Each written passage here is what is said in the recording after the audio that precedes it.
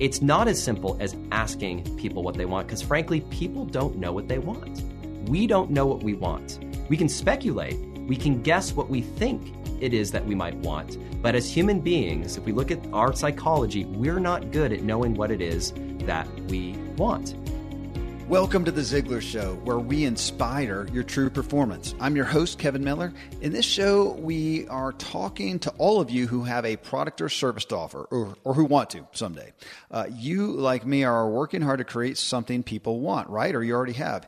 You build something, then you go out, offer it to the world, and hope you got it right. Well, what if you could just ask people what they want, then provide it to them as they exchange millions of their dollars for what you have to offer, exactly what they want? Well, today we talk with Ryan Levesque. He has become famous with his Ask method.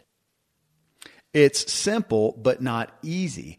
To ask people what they want assumes they know what they want. And people often don't. We often don't. We usually don't, at least not fully. But we do know what we don't want, or we know what problems we deal with that we wish would be solved. That's really the punchline of this, the foundation, kind of. I mean, you also just can't ask anyone, even in your audience or demographic. You have to ask the right people, even amongst them, which is what you're going to hear about some today. We have an incredibly simple concept that's not super easy, though, and that's what we talk about.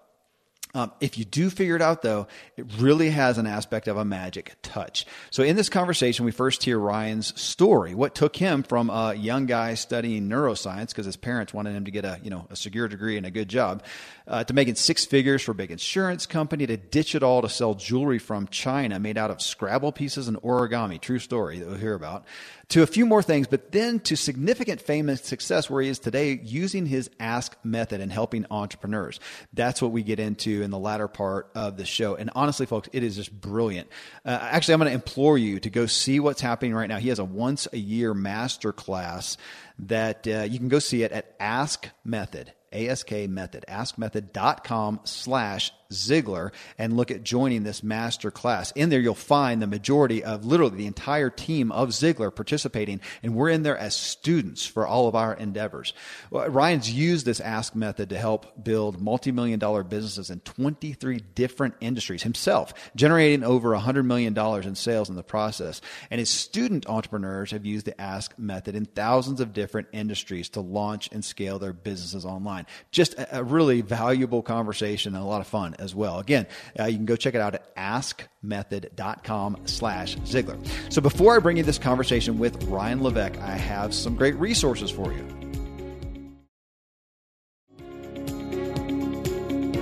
Okay, friends, here then I bring you Ryan Levesque and his personal development story and how he came into finding the power of asking. Here we go.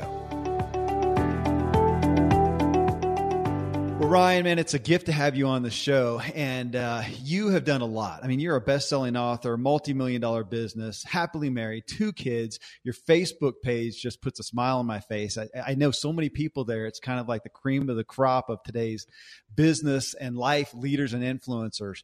And so you're doing well, but you have a story like anyone else. You didn't wake up at this spot. And I actually, in my hunting around, saw that there was a time way in the back when you were a kid going to school, studying neuroscience. So yeah, there, because I want to see what's the journey that got you to this point. Take us back to that spot.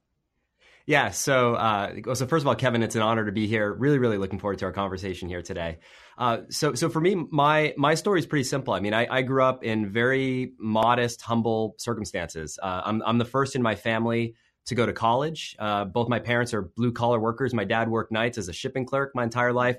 And my mom cut hair in the basement of our house. My parents converted the bathroom in our basement into a shop where my mom had one little sink and she cut people's hair for a living. And so, I grew up very blue collar. And so, when I got into college, it was a really big deal. When I got into an Ivy League college, it was just like my parents were so incredibly proud. And I thought I was going to become a doctor. So I thought I'd study neuroscience. And so I studied neuroscience in college, and in that process, became really fascinated with traditional Chinese medicine, the neuroscience of traditional Chinese medicine, which led me on a journey to fall in love with the language Chinese, with Mandarin Chinese. And so much so that I studied abroad in China. I lived abroad in China. After graduating from college, I spent 5 years, my wife and I spent 5 years living in China. And it led me on this path to want to pursue business and launching my own business and becoming an entrepreneur. So I know we all have these kind of fun, winding roads. I'll tell more about my story, but I'll say this: my parents were a little disappointed that their son didn't go off to become a neurosurgeon and instead is doing what he's doing now today. But gosh, it's been a fun, wild ride.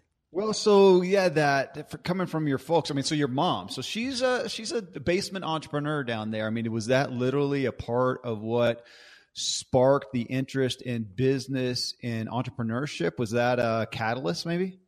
It was so funny in my life is my mom was a basement entrepreneur, as you've described it, solopreneur. She was a hairstylist, and she said, I want to go off on my own. My customers love me. I want to open up my own little shop. And on the other side of it, my father, was a union employee his entire life. Right. Wow. So the antithesis of entrepreneurship, just, union job, safety, pension, retirement, that whole thing. So my entire life, there was this tug back and forth. And I remember growing up, money was really tight. And my parents often just talked about security, right? Mm-hmm. Like going after what's safe and secure, and don't take risks, do the safe and secure bet. And we always talked about my dad's job and how it was safe and, how he took care of the family. And so I had all these mixed messages. And I think, growing up, there was this interesting tension where I was a very independent spirit. I wanted to do my own thing. But at the same time, I had this voice, like I think so many of us have in the back of our heads, which is like that fear of failure, right? Like we have the messages that our parents, put into our brains when we're little kiddos, and that lasts like a really long time. And I remember my folks, when I told them I was quitting my job, I had a 6-figure job working in insurance in China, very good job. I was on a fast track to, very lucrative career. And get this, Kevin. So I had to tell my parents. So this is in 2008, in the wake of the world financial crisis. The company that I was working for was AIG, the insurance company. And I don't know if you remember this, but AIG was one of the companies that the U.S. government had to bail out. And I literally woke up one day, walked to my office, and the Wall Street Journal Asia edition headline said, AIG to file for bankruptcy. Oh, wow. And that's the moment where I found out the company I was working for was at risk of going under. And so in the meantime, I was thinking about maybe starting my own thing. I didn't know what that looked like. And I was burnt out. I was living out of hotels. My job was basically opening up sales offices for AIG in China. So I'm on a plane, like flying to Dalian one day, Harbin the next day, Guangzhou the next day, just like all across China. And I was burnt out. And so I told my parents, I said, Mom and Dad, I'm going to quit my job and I'm going to start my own business. And the first business we started, Kevin, was in the information publishing space. So teaching people how to do something. And the first niche that we went into, this is not a joke, is teaching people. I say we, my wife and I, teaching people how to make jewelry with Scrabble tiles and origami paper. So I had to have this conversation with my parents where they say, okay, wait, time out a second. So you went to school for neuroscience. We think you're going to become a doctor and be a neurosurgeon. And then you say, you're not going to do that. You're going to go to China instead. And that's fine. You're working in finance. We're okay with that. You have this job. Okay. And you're going to quit that whole life. And you're going to do what? You're going to teach people, you're going to sell ebooks online, teaching people how to make jewelry with Scrabble tiles. And they just didn't understand. Like they didn't understand the journey. And that's kind of how it all started. Well, okay. So entrepreneurship, you teach entrepreneurship. That has been my life as well. Yeah. And yet I'm also a dad. And if I got the call saying, okay, Scrabble, origami, jewelry, we're going to knock it out of the park. It's probably not at the high list of opportunity in my thoughts. That is a funny story, but I love that. I mean, so you understand, parental pressure, but a lot of people get that from a spouse, which on doing this other thing outside of the secure real job, so called. You understand that. You understand the corporate handcuffs, the golden handcuffs as well, which obviously is huge as you walk with people. And I watched some of your videos and know that as you're helping people with business, it's a very heartfelt endeavor. I appreciated the personal stories. And so you've got yours. And I imagine that is a primary asset as you're walking with people. You understand. Yeah. I mean, listen, I think it's one of the things that I've learned, one of the biggest lessons I have learned is whoever it is that you model, whoever your mentor is in whatever area of life you're looking to improve. One of the biggest mistakes that people make is they model how that person is acting today, not how that person acted when they were at the same life stage that you're at right now. And so I share that because, here we're filming this in our office, in our studio. It wasn't that long ago where I quit my job at AIG. My wife was doing a PhD program in Hong Kong. So we had this crazy bi-country marriage where I was based in Shanghai. She's based in Hong Kong. We're seeing each other every couple of weeks. Finally, I said, enough is enough. We want to be together. And so I move into student housing. We go through our savings. And the Scrabble tile business, it took off. We started making a couple $1,000s a month. I think at our peak, we're making. I was going to ask. I was going to go back there and say, okay, did that thing actually work? Because we're going to go from there to where to further into where you are today. So yeah, it worked, but I learned an important lesson, Kevin, which is the business took off, and the reason why we went into that space is, and this is an important lesson, is I learned early on the importance of not falling into the trap of if you build it, they will come. This lesson that one of my mentors taught me, he said, Ryan, pioneers get shot, settlers get rich. And what he meant by that is you don't want to be the first in whatever market you're thinking about going into. You want to find somebody who has had success in that space and find a way to build a better mousetrap. If you look at the most successful companies in the world today, whether you look at Facebook or Google, Facebook wasn't the first social media platform. Google was not the first search engine. They simply built better mousetraps. They went into space where there's opportunity. So in this Scrabble tile space, it was my wife that found it. Tylene found it. She had found this site that had just started back in at this time. It was a little site called Etsy.com, which if you're not familiar, it's like eBay for handmade products. And there's this craze happening. People were selling this jewelry made with Scrabble tiles and origami paper. And the original idea was, hey, we're in Asia. We have access to all this origami paper. We have access to an inexpensive labor force. We could build a team to manufacture this jewelry and import it into the United States. Like that was the idea. And then I said, gosh, this is so at odds with what we want to do. Like for us at the time, the thing that was really important was we wanted freedom. I didn't want to be chained to an office or chained to a factory. I wanted the ability to travel. I wanted the ability to be with my wife. We wanted to have the ability to have some freedom in our life. And so we kind of killed that idea. And I remember a few weeks later, Tylene said, I want to take a second look at that Scrabble tile thing. And she said, hear me out. And we found this woman on Etsy who wasn't selling the jewelry, but she was selling tutorials on how to make the jewelry. And the thing that was really powerful about Etsy and this lesson about pioneers get shot, but settlers get rich is on Etsy.com, you could see at the time, I don't know if they still do this, you could see every single day how many sales someone was making on a given product. So you could look back yesterday, the past week, you could see how many sales. And we found that this woman was selling about 20 of these tutorials a day at $25 a piece. When we did the math, we said, gosh, that's like $500 a day. And there's no overhead. It's just a digital product. Yeah. And we said, gosh, if we could make $500 a day, like we could retire. Like, this is great. Like, who would want any more than this? This is amazing. And so that's what kind of sparked us. Now, Kevin, I learned another lesson, which is the importance of not falling into a fad market, because as quickly as like this fad picked up, it fell off a cliff. And I quit my job. We went through our savings and we had that moment where we looked at each other. The business went back to zero and we said, crap. Yeah. What do we do now? So you're not the guy who just started something, hit a home run, and now you're living on an island. I appreciate that as well, because I don't know anybody that actually happened to. No. So take us from that point. So what was next what was the next venture from that point? So we looked at each other. We had that moment. We said, okay, what are we going to do? We're in student housing in Hong Kong. we didn't have much savings left. And so we said, here's what we're going to do. We sold everything we owned except for a suitcase each. And we moved back to the United States. And my wife, Tylene, said, I'll finish my graduate program and I'll get a job.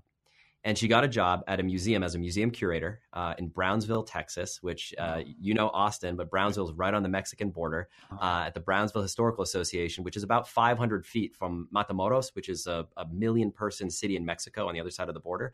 And it's an incredibly important historical trading port between Mexico in the United States that goes back hundreds of years. And so it was an amazing opportunity for her as a history, someone who pursued history. However, in that field, you can imagine you don't earn a whole lot of money. So her salary was something like $36,000 a year with benefits and insurance and everything. It was like $40,000 a year all in. And we decided we're going to live on that salary and start a business. And so we had one little old car. We got the cheapest apartment that we could find. There were bars on the windows. We had a mattress on the floor. The only furniture that we had was these 2 lawn chairs. You know those chairs when you're on the side of the soccer game when you're watching your kids or whatever, and it's like the soccer. They gave those away when you opened up a bank account. And they gave you one, but my wife's a good negotiator, so she asked for 2. That became our living room furniture. And I drive my wife to and from work every single day. And in the meantime, I would, full time, 12, 14 hours a day, I started working on my business. And I learned the lesson of not going into a fad market. And so I decided to explore a market that was one of the longest lived hobbies in America. And the 2 oldest hobbies in America, the things that I thought would be the least risk of disappearing were, number one, reading, right? Books, and Amazon kind of had that pretty much on lockdown. And number 2 is gardening. Gardening has been the number 1 or number 2 most popular hobby in America for over 200 years. And so I said, there's an opportunity to go somewhere in this space. And so we eventually kind of made a list of all the possible niches and sub-niches in the gardening space. And we settled on the orchid care space. And the way we settled on orchid care is when we lived in China, we made a big list of all the things we had done like throughout our whole life. And as a kid, I sold vegetables in the neighborhood and things like that. But in China, we had a whole bunch of orchids at one point in the apartment that I lived in. We bought a whole bunch of orchids, and like within less than a week, they all died. And so we kind of put it on that list of things that people struggle with. Mm-hmm. And when we started doing a little bit of research in the market, started using the power of surveys, which we can talk a little bit more, I discovered that there was an unmet need. There was a disproportionate number of people online looking for help in this space and who weren't getting answers. And so long story short, went into that business and using a process that's now come to be known as the Ask method, which involves a series of questions and surveys and research and putting people into buckets and a few steps we'll talk about. We took that business from nothing to $25,000 a month in about 18 months. My wife quit her job. We moved from Brownsville to Austin, Texas, which is where we've been for almost the last 10 years now. Launched another business in the memory improvement space using the same process. I had to make my parents proud that I was using the neuroscience in some way, shape, or form. Took that business to over $500,000 a year. Wow. And then over the course of the next decade, launched 23 different businesses, went into 23 different markets using this Ask Method process. And a few years ago, kind of switched gears completely and began focus on teaching this same process to entrepreneurs who want to launch and grow their own business online, just like we have. Okay, so I do want to ask, obviously, shamelessly about the Ask Method. I mean, that's what you are, it looks like, most known for. I know you from that. Mm-hmm. And I believe I saw you promote something from a guy I'm going to mention in just a second, because some of the concept I was made privy to back, I'm going to guess 2004, 2005, Alex Mandossian.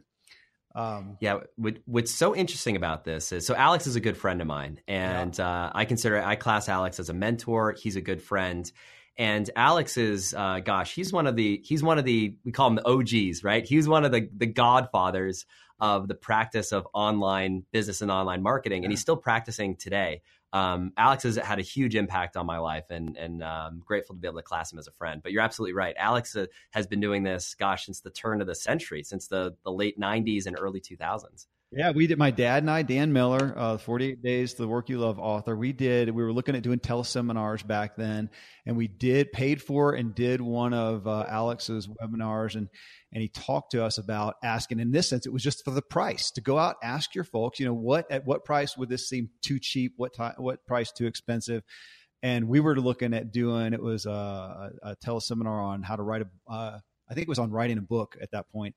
And we were going to do $19.99. Our survey came back and it hit us at the sweet spot, $67. And we did that and made more money on any, one type thing than we'd ever done at that point. And it was back to asking. And yet here I am all these years later. And as I've been reading up on you, the biggest thought I've had is, man, I am not taking advantage of this. I am not doing that. And you make it sound so simple. If you want to provide something, just ask people what they want. I literally am in a business right now, and I thought we have not done that well. It's prime for this, and we haven't gone and asked people. And I, in the aspect too of what are the problems that you want to solve, and I like that. And so I want you to hit on that some, because it's not just as simple as asking, ask what do you want, because they often don't know what they want. And you talk some about that, but ask them. And I saw that in some of the content, ask them what the problems are they want to solve. So you have taken that to so many business and you make it sound simple. I guess we can't say easy, but simple. Yes. And thanks to these sponsors for bringing us today's show.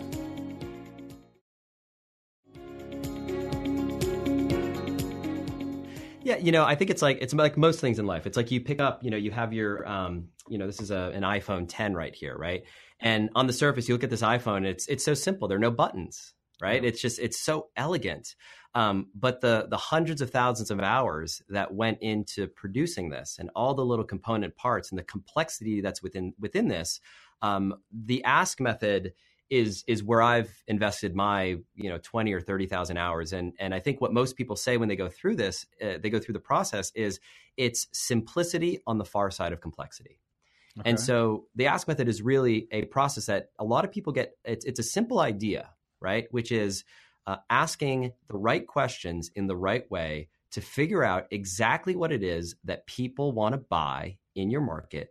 And then to uncover what we call are the different buckets that exist in your market, so you can tailor your messaging to each of those groups of people. Now, like most things in life, the devil's in the details, and it's all about the nuances. And part of the reason for that is it's not as simple as just asking people what they want and giving it to them. So you've probably heard me talk about this before, but for someone listening to this, there's often an objection that I hear about this point when I bring it up, and they say, but wait, Henry Ford said, if I asked people what they wanted, they would have told me faster horses. And talking about this iPhone here, Steve Jobs is famous for saying, people don't know what they want until you show it to them. And the reason, Kevin, those quotes ring true is because they are true. It's not as simple as asking people what they want, because frankly, people don't know what they want. We don't know what we want. We can speculate. We can guess what we think it is that we might want. But as human beings, if we look at our psychology, we're not good at knowing what it is that we want. If I said, Kevin, if you could imagine the most perfect house, the most perfect home, we were talking about you and your wife and plans that you guys are thinking about. And I said, if you could think the most perfect cabin retreat, or the perfect home away from home, if you were to make the move that we're talking about, what might that look like? Well, you're going to speculate. You're going to say, oh gosh, it would be great to have this, and be great to have this. Yeah, but it's all speculation. But if instead I said, all right, Kevin, if there's one thing about the home you live in right now, maybe something in the kitchen, maybe something in the garage that kind of just bugs you, that's annoying, that's frustrating, that your next home you want to make sure doesn't have that problem, what might that be? I have that list. I've written that out. No lie, because we built our house. So it's even more acute to us going, why did I make that closet so small? It's the dumbest closet. So yes, absolutely. And yet if you ask me, what do I want totally? I don't know, but I know that list. Absolutely. And so it kind of gets at the philosophy of this, which is that people don't know what they want, but they do know what they don't want. And so as you're thinking about what questions to ask your audience, your market, to figure out not only what to create, what to sell, but the words in which you should use to describe that thing, it all starts with making sure you're asking questions that people can accurately answer. And there are only two types of questions. So this is the first writer downer for everything that we're talking about. So the first is finding out what it is that people don't want.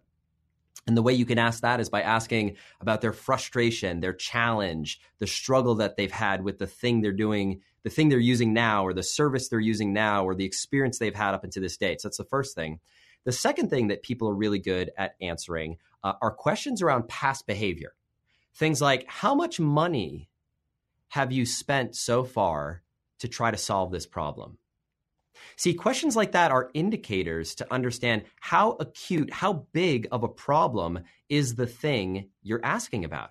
All things being equal, if someone says, I haven't spent any money trying to solve this problem, versus someone who says, gosh, I must have spent, I don't know, $10,000, $20,000 trying to solve this. Yeah. Who do you think is more likely to invest money in a solution for the thing that you're intending on solving? The person who hasn't spent a penny, or the person who's made a demonstrated investment in that area of their life or business? So see how these questions kind of don't give the answer. You can't ask someone, what should I sell and how much should I sell it for and what should I say on my website? But you can ask these questions that come in through the side door. They come in through the side door and they give you the answers as an entrepreneur that you can then take and use to inform the market you go into, the products that you sell, the language to use on your website, how to describe what it is that you're selling, so you can echo in a way that describes better than your market can even describe it to themselves, the problem that they're trying to solve. And that's an important one. The nuance of that language is so important.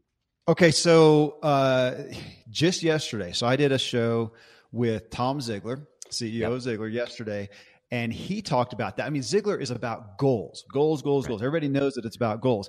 And yet he had an experience, and we're going to talk about it on a coming show, so I'll tickle everybody's ears with that he said really about, if you take the populace, about 20% of the population or 20% of people think in terms of goals. Here's something I want to achieve, something I desire that I want to get to.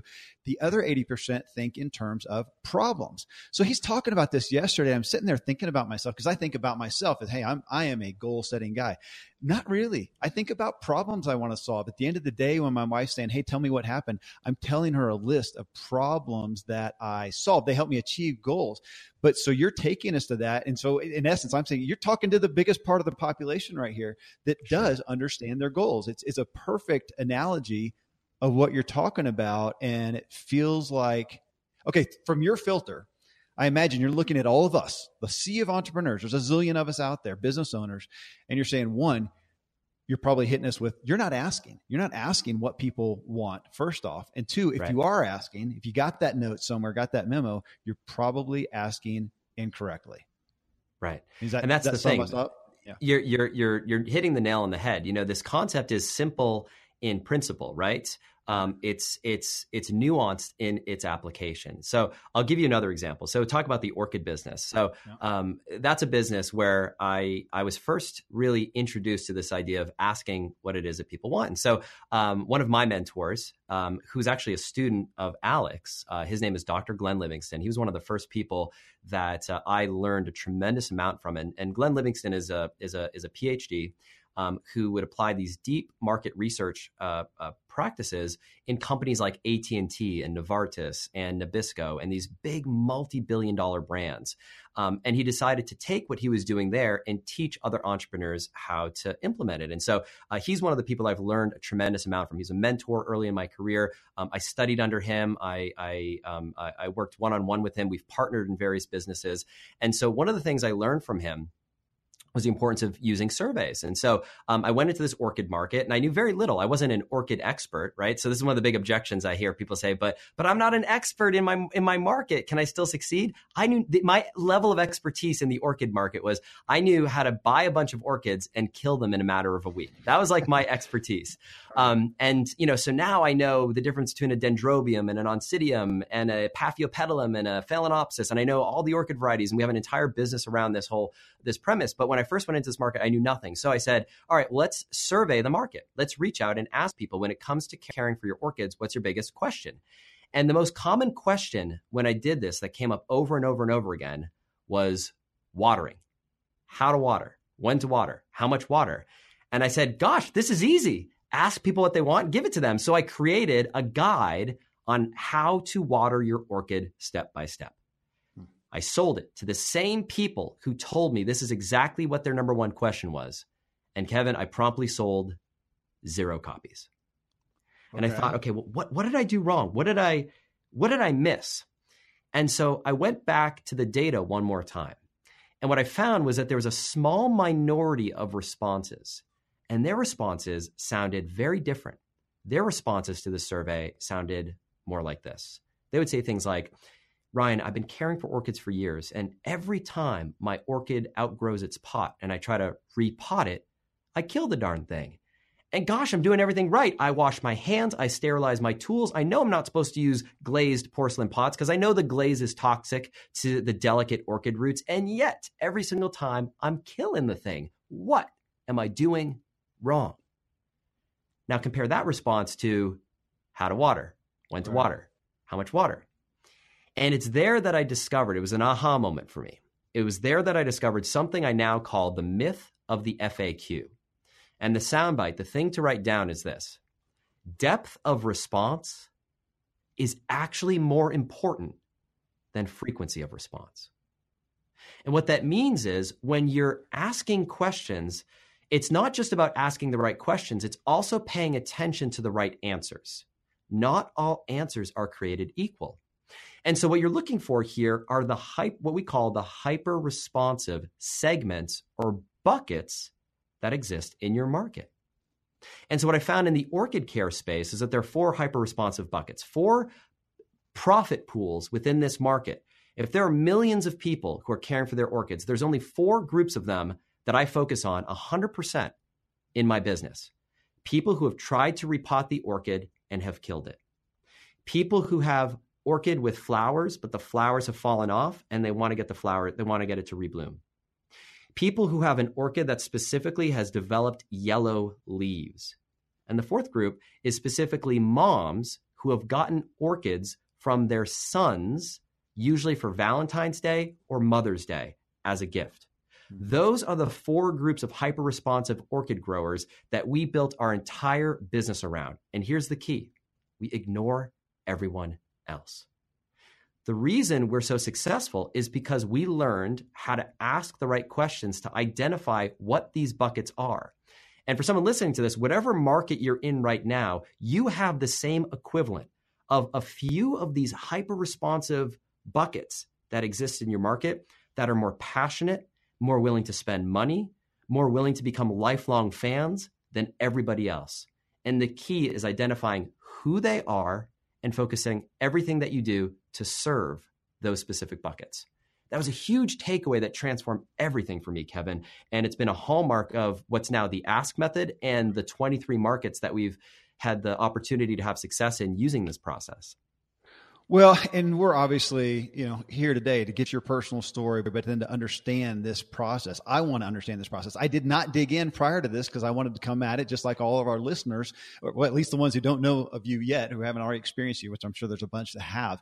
But to understand this, because as you said earlier, it's a simple process, but I'm hearing real quickly, this is complex, because for me to come in and look at any number of my business and ask me, okay, who are your hyper-responsive folks? I can't tell you one thing right off the bat. Now, if I get pen and paper and thought, maybe I could come up with a little bit.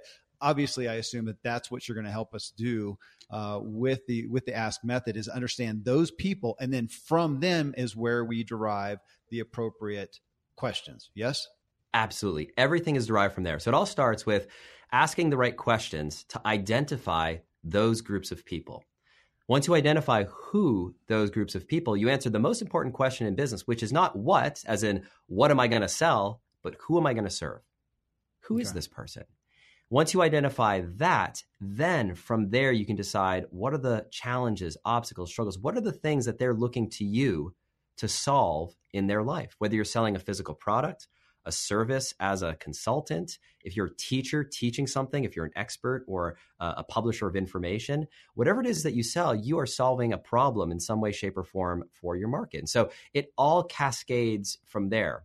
but it begins with asking. And, the challenge with asking is, as they say in life, the answers are easy, but the questions are hard.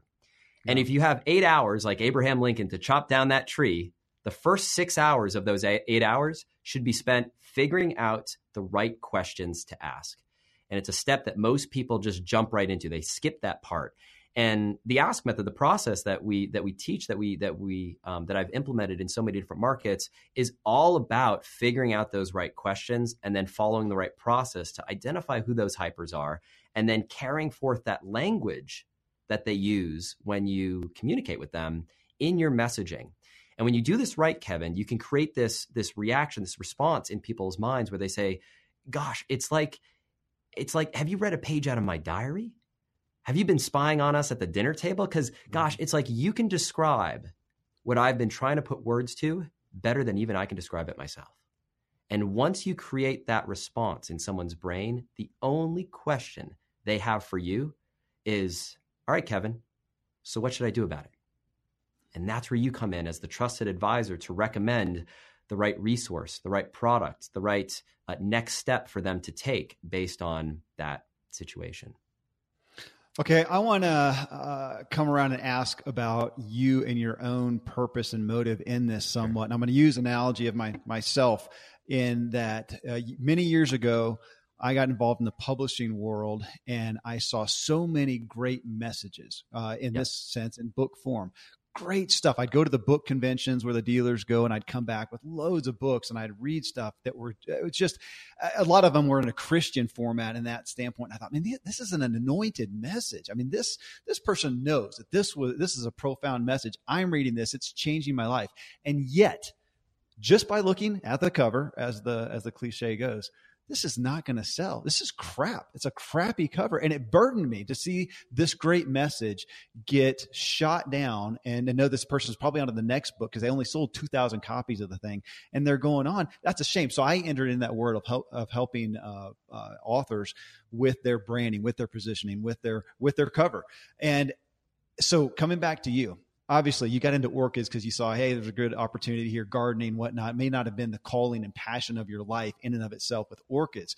But as I looked at some of the testimonials on your website and looked at some of the things you're involved in, the stories that I saw harkened back to what I experienced, what I just shared a second ago, that the people you seem to gravitate towards or can I say proud of, it looks like, are the people who have something they deeply care about, a business that they care about, or a business that is helping them achieve something over here in their life that they significantly care about. And you are freeing them up or giving them the opportunity to knock it out of the ballpark with that. And the stories you've got are tear jerkers. And so I'm wondering, just on your own personal journey, when was the spark of, hey, I can actually help people make money? That's great, but I can impact their lives through this. The turning point for me, Kevin, was really simple. It happened 6 years ago. Okay. So you're right. That orchid business, the Scrabble Top business, the reason why I went into those spaces, truthfully, is because I realized I didn't know what I wanted to do with myself. I knew I wanted a business. I didn't know what it was. And so I took the thing that unlocked it for me. And I was one of these entrepreneurs who just spun his wheels at the beginning. Like I was like, do I do this? Do I open up an import-export company in China? Do I open up a restaurant? My wife and I at one point started baking cupcakes. We thought we were going to open up a cupcake shop in Shanghai. We were all over the map. And I realized, you know what I need to do is this. Kevin, I need a practice business. It's one of the pieces of advice that I give to a lot of entrepreneurs who are trying to figure out that first business. I said, I need a practice business. I need a vehicle that is going to teach me how to build a business.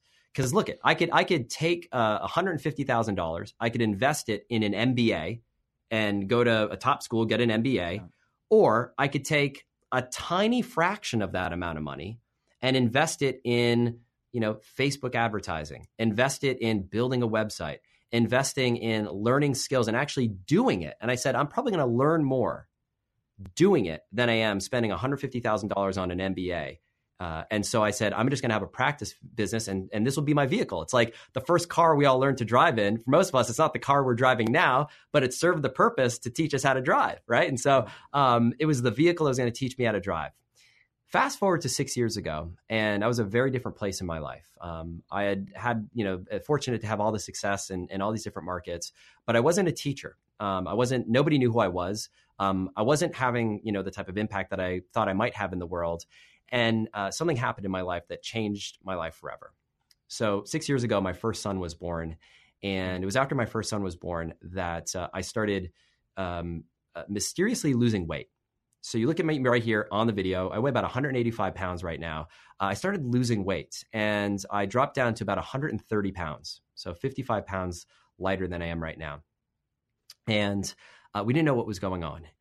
And I was tired all the time. I was worn out. And, honestly, I just thought, gosh, I'm a new dad. Remember those days, right? Staying up all night, putting the kiddos to bed, like up all night, running a business at the same time, not eating and exercising as healthy as I thought I might want to be. And so I just attributed it to all those things. And it was around that time my wife, Tylene, said, all right, Ryan, you're father now. You need to apply for life insurance. Gosh, if anything were to happen to you, you're taking care of not just me, but you've got another life. And so I applied for life insurance. And bring the medical examiner to the house, do all the things, take some blood, do the lab results. And then I go off on a business trip and come back maybe about a week and a half later. And I have a letter waiting for me in the mail from the life insurance company. And I open up the letter as soon as I get back home. And the letter, Kevin, reads, denied wow. Coverage. I just turned 30 years old. And I'm thinking to myself, gosh, the only way you get denied life insurance is if you're like on dialysis or if you have cancer. You can be a chain smoker, overweight, and an alcoholic, and you can still get life insurance. It's only for like really serious stuff. So I pick up the phone, I call the life insurance agent, and I explain what happened. And he said, I thought it was a mistake. I said, there's been a mistake. I got someone else's letter in the mail. The results got crossed or whatever. And he says, Ryan, it's not a mistake. And in fact, you're going to want to sit down. So he had the lab results, which I didn't have yet, in his hand. He said, I'm going to read you your lab results. And he said, I'm not a doctor, but I think you might want to go see one. So I hang up the phone. And then I made what I describe as the biggest mistake of my life, which is I went to Google what the lab results meant. And the results that came back were kidney failure, renal system shutdown, pancreatic cancer. Wow. Just turned 30 years old. I've got a 6-month baby at home. And I'm saying, what just happened? Yeah. And so I tell my wife that night. She asked me casually, said, I saw the letter from the life insurance company. Is everything all set? We're all good? And I said, honey, no, I don't think so. We need to talk. And so she breaks down. We schedule an appointment with the doctors the very first thing the next morning. Go see the doctor, explain to him what happens. I still think it's a mistake. And they said, well, let's order some lab results. We'll be able to corroborate this stat. And wait in the wait room. We're going to do this, stat. So we wait in the wait room. And I remember the doctor, when he came back out, I remember it like it was yesterday. He walked out and he grabs me by the shoulders. And he says, Mr. Levesque, you need to go to the emergency room and you can't drive. We've got to get you there now. And come to find out, Kevin, I had fallen into a state known as DKA, diabetic ketoacidosis. And I was what the doctors describe as days from slipping into a coma. My kidneys were shutting down. My pancreas had stopped working. I was urinating blood. I had basically my entire body was shutting down. And the reason why I lost all that weight is because I lost the ability to metabolize food. So my body was just eating muscle tissue. And if you see pictures of me from these days, it's not night and day. Like you wouldn't even recognize me. And it's just funny, the stories we tell ourselves, right? Like, oh, I'm just a dad. I'm not getting enough exercise. I'm not eating enough. I'm not getting enough sleep. This is the reason why. So I spent the next 10 days in intensive care in ICU, where they pumped me back full of fluids and brought me back. And what we came to find out was that at 30 years old, I was an undiagnosed juvenile diabetic. I was an undiagnosed type 1 diabetic, and my body had shut down. And so I take people through this exercise that was something shared to me by one of my mentors, Victoria Labaum. It's this exercise that went through my head, and she takes people through this. But I want you to imagine something for a moment. I want you to imagine that you're in a hospital bed like this, and you're by yourself, and you're having this experience that the doctors come in and they say, and this was what was going through my head. The doctors come in and they say, Kevin, we've done everything we can. There's nothing less for us to do. It's time to say your goodbyes. And just imagine the people you love most in this world, one by one, coming to say their goodbyes to you. And then finally, the last person you say goodbye to is a small person in your life. It's a little person. It's a kiddo. It's a grandkid, a niece or nephew. And you have one final piece of advice, one final word of wisdom to share with that person as your parting words on earth. What do you say? And for me, it was as clear as day when I had this vision. It was live and love fully and leave it all on the field. It just was clear as day to me. And I realized that if I get out of this hospital bed, that I want to make a much bigger impact than I've made in the world so far. And if I'm going to do it, I've got to do it now because none of us are promised tomorrow. And so I got out of that hospital. I decided to give myself the biggest kick in the butt, got into the best health of my life, made the decision to reveal what I consider to be my secret family recipe, how I'd had success in all these markets. And instead of doing what I had done, to share this message and teach it with as many entrepreneurs in the world as possible. And that was 6 years ago. And I've been running 100 miles an hour ever since. And it was that realization that none of us are promised tomorrow, and that experience of identifying what I have learned is called your through line, the thing that transcends everything you do in life. And for me, my through line, when I went through that exercise, it was clear as day. Live and love fully and leave it all in the field. And that's what my aim is to do, to leave it all in the field, to impact as many people as I can, to get this in as many entrepreneurs' hands as possible, because I know this is something that it's a gift that I've had the privilege of learning from my mentors, and I just want to pass it along because it's transformed my family's life, and I've seen how it's transformed the lives of so many entrepreneurs that I've had the opportunity to work with since then. I could not script a better climax to the show than right there. If I say much more, it's just going to wreck it. And folks, that's what we wanted to bring you into. That's why we've got Ryan on the show, is to take that heart, to take that methodology of the Ask method and to help you. I mean, you're talking about legacy work right here. And that is what Ziglar's about, to have success in your business so that you can do what you want to do big picture wise there. So askmethod.com/Ziglar is where you can go connect with Ryan. And on that, that's what we want everybody to go there, obviously, to get involved with this, because there's none of us. If we have a business, there's nobody that doesn't need to do this. I'm going to do that. I have a business right now that needs this as a major part of our launch in that. But where else can people just connect with you also on a personal level? I know you've got a Facebook page. Anything else that you would throw out to us? Yeah, gosh, the link that you just gave is really a great place to connect. And here's the reason why. This is something, we do something called this Ask Method workshop, where we take people through this whole Ask Method process that we've been talking about at a high level. And it's something we do once a year. That is the absolute best place to connect with me. If you want to kind of see what's going on in my personal life, and I know you had mentioned that you see my kiddo smiling on my Facebook page. You can follow me on Facebook if you just search for Ryan Levesque on Facebook. It's spelled Levesque. You'll see my face, and you'll see my two little knucklehead munchkins doing some shenanigans and some videos and pictures and stuff like that. But I do a daily post there as well, and it's another great place to follow what's going on. Okay. And folks, I want you to know too, that in this once per year opportunity that he's talking about here, you'll come in there and you're going to join pretty much, if not the entire Ziglar team and family. Everybody's involved. I saw stuff recently. You were with Kevin Harrington. You're doing stuff with Mark Tim, and the entire Ziglar industry, the corporate. I mean, we're all involved in this. So come in there and you're going to see us there. And we're there as students. We're promoting this thing, but we're there as students. So Ryan, man, thank you. Thanks for sharing your heart, your story. And thanks for bringing this to us. Thank you for bringing it to me. I'll speak first person because I need this. I've been missing it. I have not been utilizing this method enough in my own business. So thanks for your help to me and our entire audience. Kevin, it's been an honor. Really grateful for the opportunity and looking forward to having the opportunity to chat again soon. Well, all right, friends, I am confident you're now wondering, who are your hyper-responsive customers and what are their primary problems that you can solve for them? You're probably already solving some of those. You're just not giving focus to that to draw in more and more people. Ryan can help you in this once per year masterclass, again, that the entire Ziglar team is taking with you, will be taking with you. Go to askmethod.com/Ziglar and check it out. And hey, if you got value from this show, please let Ryan and us know. Leave a review in iTunes and mention the specific show and what you got out of it. Our next show is incredible. I'll tell you about it after I share again some great resources. Well, coming up next in show 594, we hear from Zig Ziglar. It's a really short message where he asks the question, if you owned $1 million racehorse, would you keep it up half the night, giving it booze, cigarettes, and junk food?